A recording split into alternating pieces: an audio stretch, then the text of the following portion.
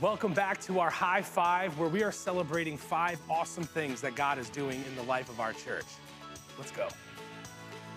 Coming in at number 5, we are celebrating the 2 baptisms that our Franklin Outpost has experienced recently.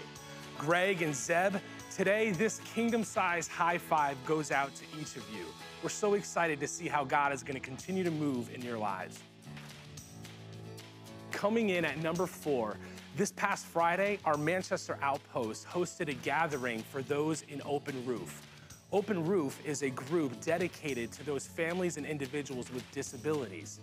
On the first Friday of each month, Open Roof provides a place for caregivers and parents to come and fellowship together. So if you or someone that you know would benefit from being a part of this group, well then head on over to church.one/groups and high five to more ways to connect like this. Here at number 3 is the fall semester of Rooted. It's well underway and groups have begun growing in what it means to be a disciple of Jesus. Way to go, guys. This high five goes out to everybody in Rooted right now, growing strong roots in God's love. In at number 2, this past week, our Wise and Wonderful group met in Manchester.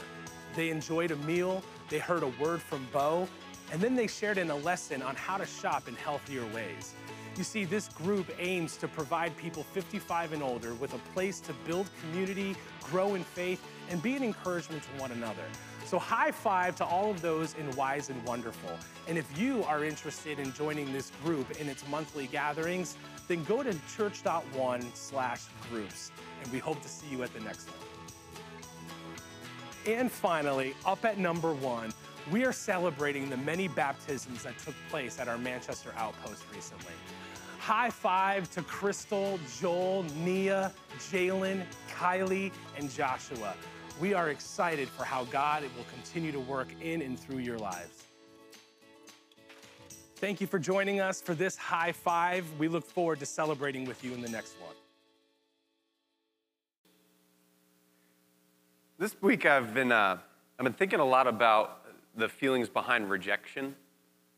We go through different moments of rejection or different chapters of rejection, and we look back on them and they have different weight kind of depending on what was happening in our lives at that time. I think back on a story where I experienced rejection that in the moment, it was the end of the world, but then I now have the hindsight and a little bit of more life experience and everything. I look back on it now, I'm like, okay, yeah, it wasn't that bad. I may have been overreacting on that one a little bit. You see, her name was Megan Wetzel, and I had a crush on Megan in my freshman year of high school. Sophomore, it gets so much better. Sophomore year of high school. Oh yeah, there it is. Okay, then we're getting to that one in a second. Sophomore year of high school. I took a break junior year, tried to play it hard to get. It did not work. Then again, senior year, and I would ask Megan to every single dance that was going on. I would ask her out multiple times. I know this might sound like stalking, but there's a fine line there, everybody. And I would always ask her, and she would always say no. Every single time, always say no, but I was persistent. So finally, senior year was coming around, homecoming dance, and I'm like, okay, we have a few classes together, all right, and then she's on the tennis team, and my buddy, my friend of mine, was the equipment manager of the tennis team, so I'd hang out with him to try to then spend time with her as well. So things are coming together. Everything's falling in line. Here we go. Homecoming, senior year. I say, Megan, will you go to homecoming dance with me? 3 years, ready? This has been the making. A wave of jubilation and joy and glee washed over. Finally, it happened. Then that night, I am on my way to get my senior class picture taken, the photo that you see right there. And while I'm on my way to the studio, my phone rings, and who is it but my date to the homecoming dance, Megan. 2 hours after she had said yes, she calls me. I pick up. I say, hi, Megan, what's going on? How can I help you? And she goes, yeah, remember I said yes? I said, yes, I do. She goes, never mind. Then she said no. She rescinded the acceptance. I know, I'm still going through. So I still had to go get the photos taken, which is kind of funny in the story. And that picture right there is the same night. Those are dead eyes. Dead eyes that have faced rejection just 30 minutes prior there. So I look back at that story now, and I can laugh about it. It's a funny thing. Obviously, things worked out. It's not that big deal. I can look back and, kind of laugh about it now, but I'm sure that there are moments of rejection in our lives that we're not quite over, that are still healing. Maybe we feel like the wounds of rejection may never heal. And what comes with rejection is often this maybe hopelessness and despair, but also some shame in it as well. That we feel like, man, the world just isn't a place for me. People don't get me. People don't understand me. There's shame that's rooted in that, and then we shrink back into ourselves more and more. Here's the beautiful thing about Jesus is that Jesus experienced rejection as well. He understands that. He knows what it's like to feel rejected, because all throughout his ministry, Jesus would come to people and he would say something about who he is. He would introduce himself to people saying, I am. He would say, hey, I am the light of the world. He healed a blind man and he said, I am the light of the world. And the response to that was, nah, I don't think so. See, I think you healed that blind man with some agreement you have with the devil. I don't buy it. So he would go on, he would introduce himself again. He'd say, I am the bread of life. And they say, hey, keep your gluten to yourself. How about you just give us some regular bread, please, Jesus? None of this bread of life. What does that even mean? He would say things like, I am the resurrection and the life. That when his good friend would die and he would go to raise that friend from the dead, people would greet him and say, hey, no, you're too late. You missed it. You can't do this. And so with this series we've been looking at is Jesus saying, I am. It's Jesus saying, I am deity. Yahweh, God, the creator of all things, the Lord Almighty, the creator of the heavens and the earth. He's saying, I am. And the Jewish people would have known this term. It would have perked up their interest a little bit and saying, yo, this guy is calling himself God. They remember a story way back in Exodus where God reveals himself to a man who is no stranger to rejection, and that is the man of Moses. See, Moses was raised by Egyptians, but then eventually rejected by those people. So he goes to try to find solace in the people that he was born into, the Hebrew nation, and they reject him as well. So now he's in the wilderness, feeling like an outcast, feeling shame, and here comes God to say, hey, I am. And with that I am, there's some purpose. There's an identity piece. There's a statement of saying, you belong here. You are accepted by me. And not only are you accepted, but I'm giving you a mission as well. It's in Exodus chapter 3, verse 14. It's been our memory verse throughout this series. And can we say it together this afternoon, Franklin? And listen to this identity piece, this charge that Moses is getting from Yahweh. It says, God said to Moses, I am who I am. This is what you are to say to the Israelites. I am has sent me to you. Do you hear that acceptance there? The identity piece that Moses is now existing in. Because, hey, he's getting sent out with a purpose. God is accepting him and sending him out with this person, with this purpose and this mission. And it's a purpose and a mission that Moses is going to face rejection. But the thing is, he's knowing who he is. And when God sends us out, we know who we are as well. And when we know who we are, we can face rejection. We're in John chapter 18 today, and the story of Jesus within the Gospel of John has been leading up to this moment. All these I am statements have been leading up to this moment where Jesus will be arrested, he will be persecuted, he will be put to death as he's experiencing the betrayal that we'll be reading about. So in verse 1 of 18, it says this, when he had finished praying, Jesus left with his disciples and crossed the Kidron Valley. On the other side, there was a garden, and he and his disciples went into it. Now Judas, who betrayed him, knew the place because Jesus had often met there with his disciples. So Judas came to the garden, guiding a detachment of soldiers and some officials from the chief priests and the Pharisees. They were carrying torches, lanterns, and weapons. Jesus, knowing all that was going to happen to him, went out and asked them, who is it you want? Jesus of Nazareth, they replied. I am he, Jesus said. And Judas the traitor was standing there with them. The rejection that Jesus is experiencing keeps piling on in this instance, in this account that we have here. You see, right before this, Jesus knew what was coming. He knew what was on the horizon. His death on the cross was right there. He knew it was going to happen. And so he went out with his disciples to pray. Jesus said to his disciples, hey, listen, I'm going to leave you right here. I'm going to go and pray, but can you please pray with me? He knows the pain that he's about to experience. He knows what he's about to go through. He's asking for prayer that his disciples to offer it as well. And they say, yeah, Jesus, yeah. We're going to stay up. I know we just had a big meal and everything, and some people might fall asleep, but not us, Jesus. We're going to stay up. We're going to pray with you. He goes and prays, comes back, they're asleep. Wakes them up, tries again. Hey, can you stay awake? He goes, prays, come back, they're asleep. 3 times this happens. There's some rejection there.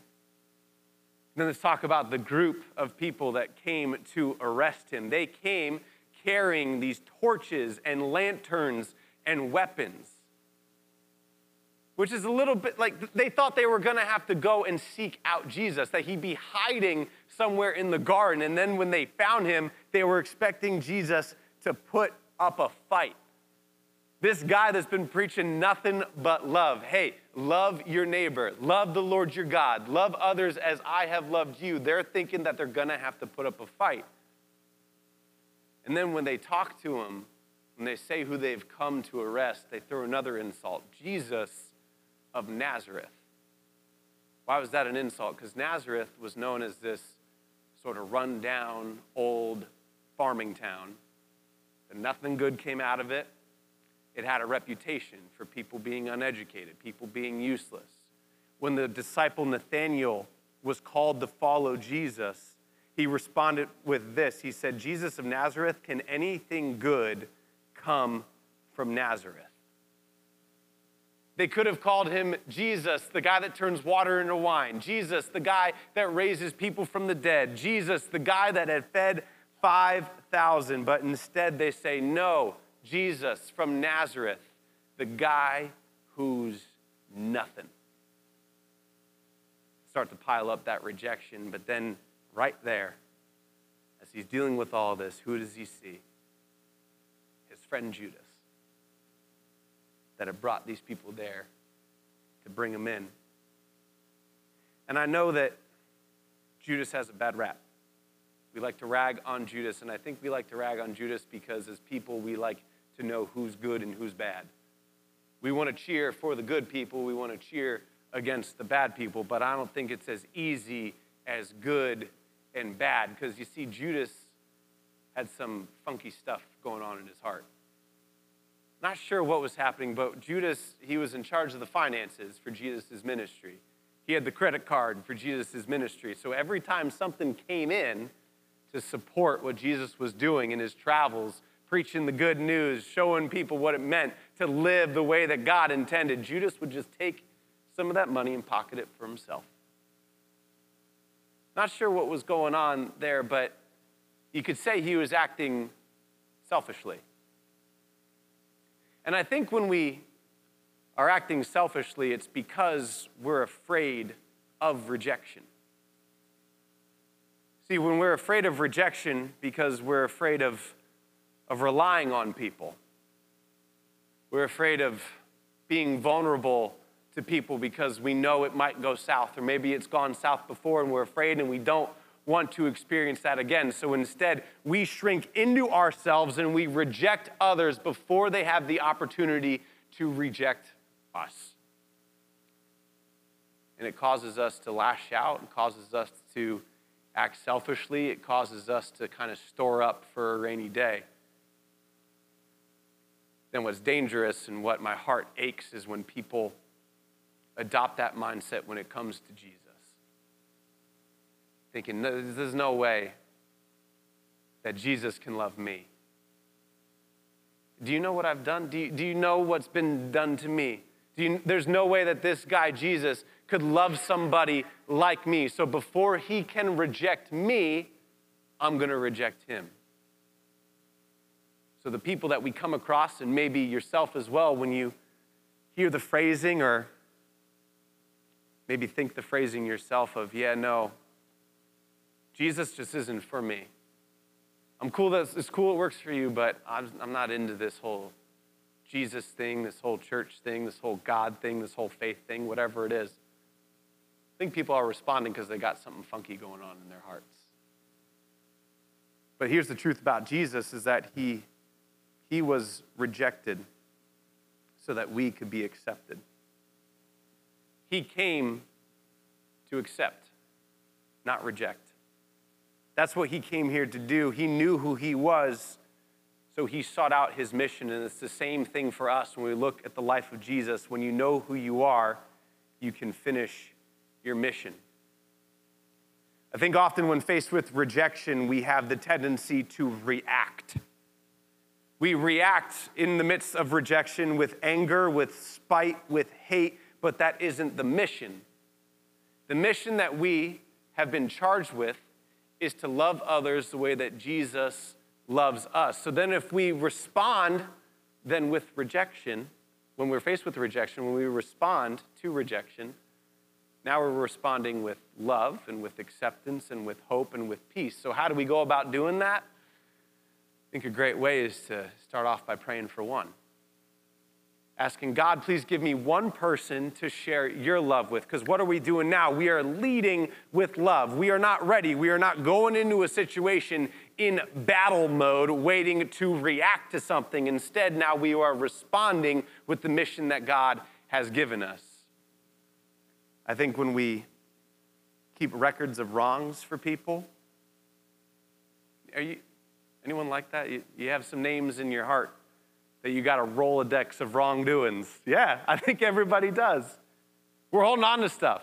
We're ready to run into that person to say like, hey, you remember when you did this? Yeah, I do.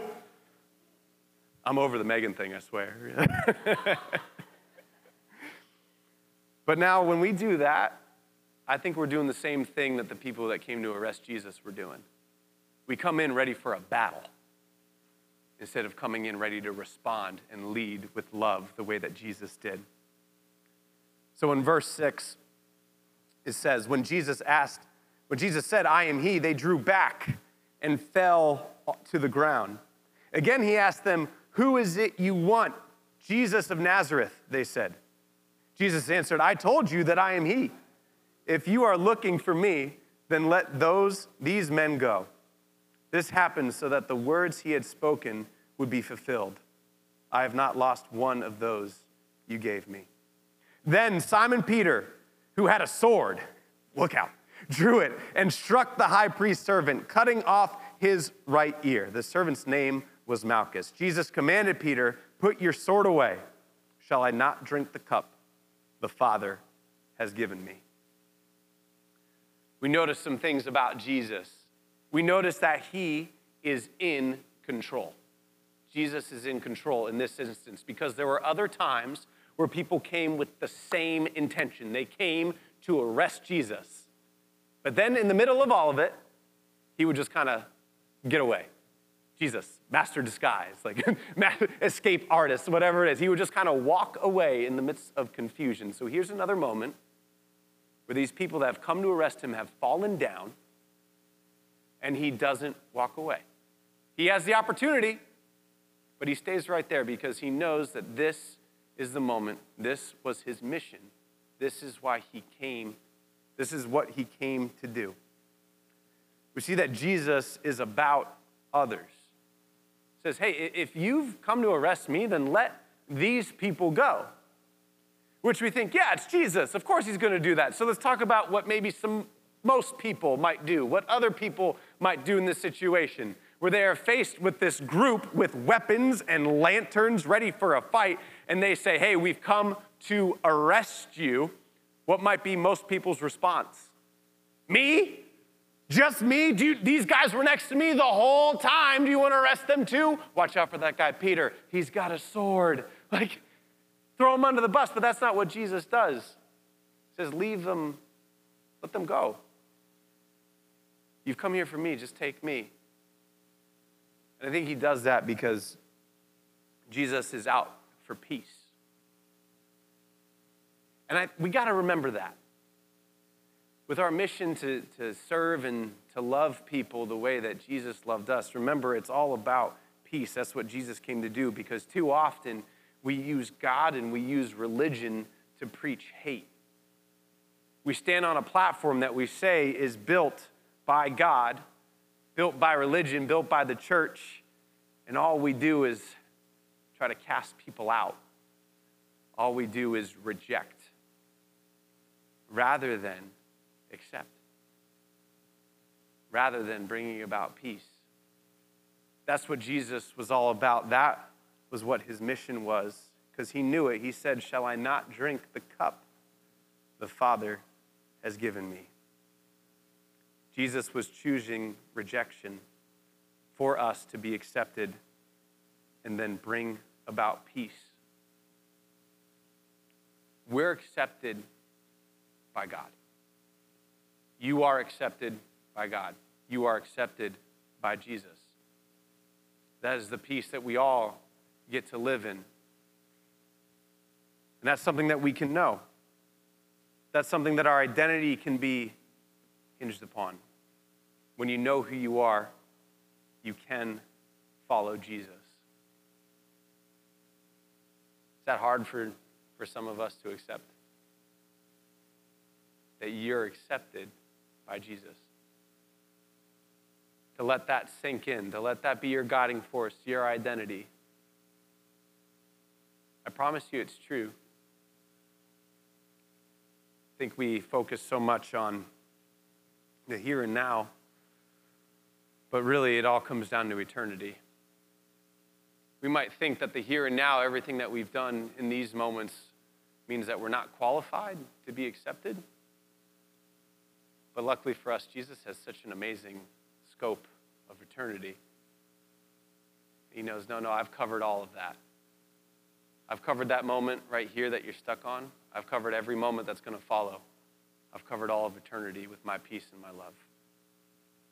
We finish out this story with one that we know from the story of Peter. In verse 12, it continues, "Then the detachment of soldiers with its commander and the Jewish officials arrested Jesus. They bound him and brought him to Ananias, who was the father-in-law of Caiaphas, the high priest of the year for that year. Caiaphas was the one who had advised the Jewish leaders that it would be good if one man died for the people. Simon Peter and another disciple were following Jesus because this disciple was known to the high priest. He went with Jesus into the high priest's courtyard, but Peter had to wait outside at the door. The other disciple, who was known to the high priest, came back and spoke to the servant girl on duty there and brought Peter in. 'You aren't one of this man's disciples too, are you?' she asked Peter. He replied, 'I am not.'" We love this story because we love to rag on Peter. This is the moment where, Peter messed up. Peter had the opportunity to stand up and be like, "Yeah, I'm with him. You better believe it." But he didn't. He shrunk back, and I think we always love to remind about that moment, live in it, but take a moment and realize that Peter showed up. Like Jesus, his main guy, Jesus, the guy that he's been following throughout his ministry, has just been arrested. There was a mob of people that brought Jesus in, and instead of just taking his ball and going home, Peter went with them. There's something to be said there, but there's still that moment. The difference is, when faced with a mob, Jesus answered, "I am." And when faced with a servant girl holding a door, Peter said, "I am not." When we talk about moments, we often think that that one moment is going to define us for all of eternity. For that one moment in Peter's life where he says, "No, I am not," we think, man, Jesus, go get him. Jesus, go take care of him. He let you down. Jesus, he denied you. That silly Peter, that no backbone Peter, he let Jesus down. It's a moment where we could reject him. where we think that Jesus might reject him. And if we think that way, we then cast that onto ourselves, thinking, man, at just one moment, Jesus is going to reject me too. That's not the case. Jesus came to accept, not reject. We know who we are, and we can follow Jesus, even in the midst of our slip-ups and those one moments where we think define us for all of time. That's not the case. We can still follow Jesus with eternity in mind. Because let's talk about the life of Peter after this moment. Peter was the rock on which the church was built. Jesus entrusted Peter to feed his sheep, meaning lead his people. Peter was the one that on the day of Pentecost, when the Holy Spirit came down onto the apostles, onto Jesus' followers, Peter was the one that spoke to the crowd, declaring the good news of Jesus Christ. And on that day, it said 3,000 people were added to their numbers. Peter healed a lame beggar.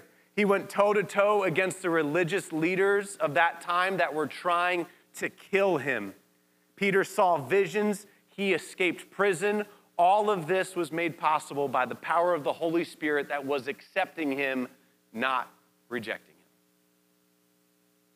Saying that our life is defined by one moment, that we're rejected because of one moment, just isn't true. Because the grace of God that he came to instill on the world around us is acceptance. It's an open invitation of acceptance for all eternity. Every time we come together, we take a moment and we celebrate the gift of communion. And this is an opportunity to say yes to Jesus, saying, yes, I am accepted by him. Saying, I know who I am in Jesus, so I can follow his mission. I know who I am in Jesus, so I can face rejection. I know that I am saved and in the family of God, so I can face rejection. Not be defined by those one moments, but instead stay on mission through the power of the Holy Spirit. It says on the night that he was betrayed, that same night that we were talking about, knowing what was going to happen, Jesus took bread and he gave thanks with his friends. He said, this is my body, which is for you. Do this in remembrance of me.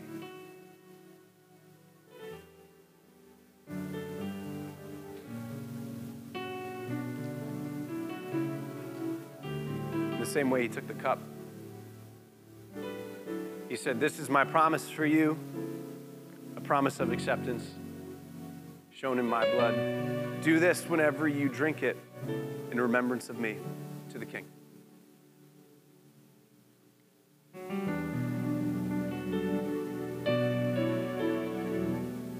I'm sure there's some of us here this afternoon that have faced rejection that's still healing, or maybe feel like they're in the midst of rejection right now. And I promise you that there's acceptance for you. And that's what we are here to do as a family of God, as a body of Christ, to encourage and to accept, to declare that Jesus is for you and not against you. And that promise is there for all of eternity. If you'd like prayer, or it's just anyone to talk to, I'll be here at the front as we close out and worship together. I'd love to pray with you. And if today you're saying yes to Jesus, yes to the acceptance that he has for you, you want to declare him as your Lord and Savior, today can be the day. Love to celebrate the gift of baptism, signifying how we will put to death with Jesus our sins in the grave with him. And when we come out of the water in acceptance, we are made new out of his love and his grace. Would you stand as we close in prayer?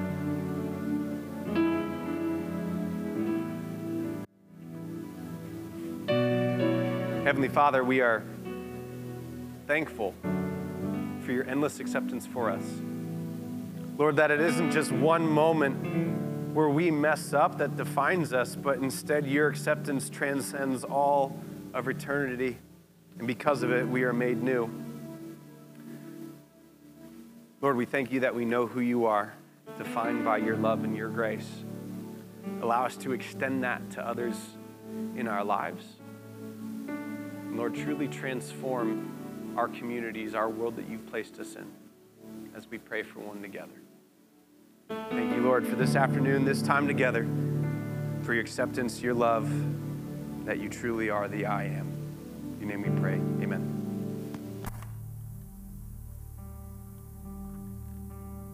As you draw our hearts and minds and worship into the next song, in John 14, Jesus is talking about prayer. He says, I am in the Father, and the Father's in me. And when you pray, whatever you're praying for, whatever you're seeking for, you ask it in the name of Jesus. So we go.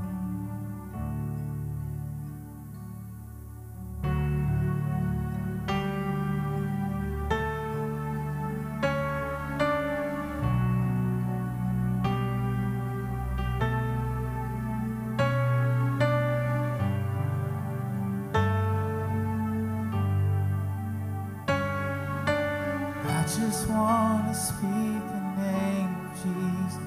Go sing that. Over every heart and every mind.